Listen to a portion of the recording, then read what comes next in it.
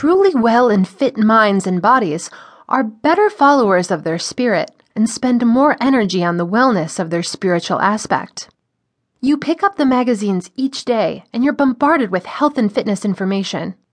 Advertisements and articles that are designed to impart much-needed information to the reader about the state of fitness and health in America today, and what we as responsible citizens should do.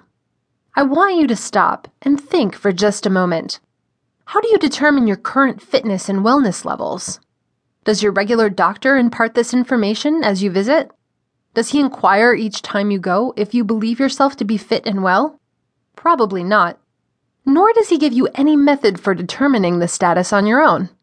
Fitness centers abound in this country, and most are staffed with counselors who can test your fitness level. What about your wellness level? Are they one and the same? They are not one and the same, yet they rely heavily on each other to keep you healthy. Thanks to the advances in modern medicine, the average person's lifespan now exceeds 70 years. If you stop to think, that's quite a long time to walk around on this earth. Along with the wonderful life expectancy increases, however, have come the detrimental effects of overeating and unhealthy eating. It seems that as we advance in one area, we regress in others. This doesn't have to be so, however. Reaching a place of responsibility where we combine our physical health with our wellness enhances those extra years of life. Being fit and being well are totally different conditions. Your wellness rating is dependent upon your immune system and what vitamins, supplements, and nutrition you provide for your immune system. Fit people can sometimes be unwell, and well people can sometimes be unfit.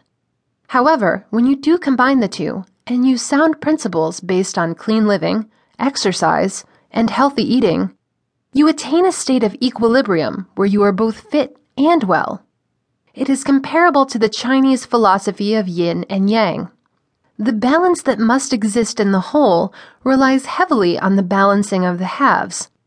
The wonderful state that is attained, however, when we are both fit and well, is one of the joys of being alive. The energy levels that we experience are beyond compare, and the happiness we feel during our moments of physical triumphs help us to put life in perspective. That's an accomplishment we pass along to our children in the example that we set before them. We are true practitioners of the philosophies that we preach. The example we provide for our family, our children especially, speaks volumes to them about their own responsibilities in maintaining their health. Being healthy is a true combination of wellness and fitness, body and mind. Our spirit, soul, or inner voice is a benefactor in this experience also.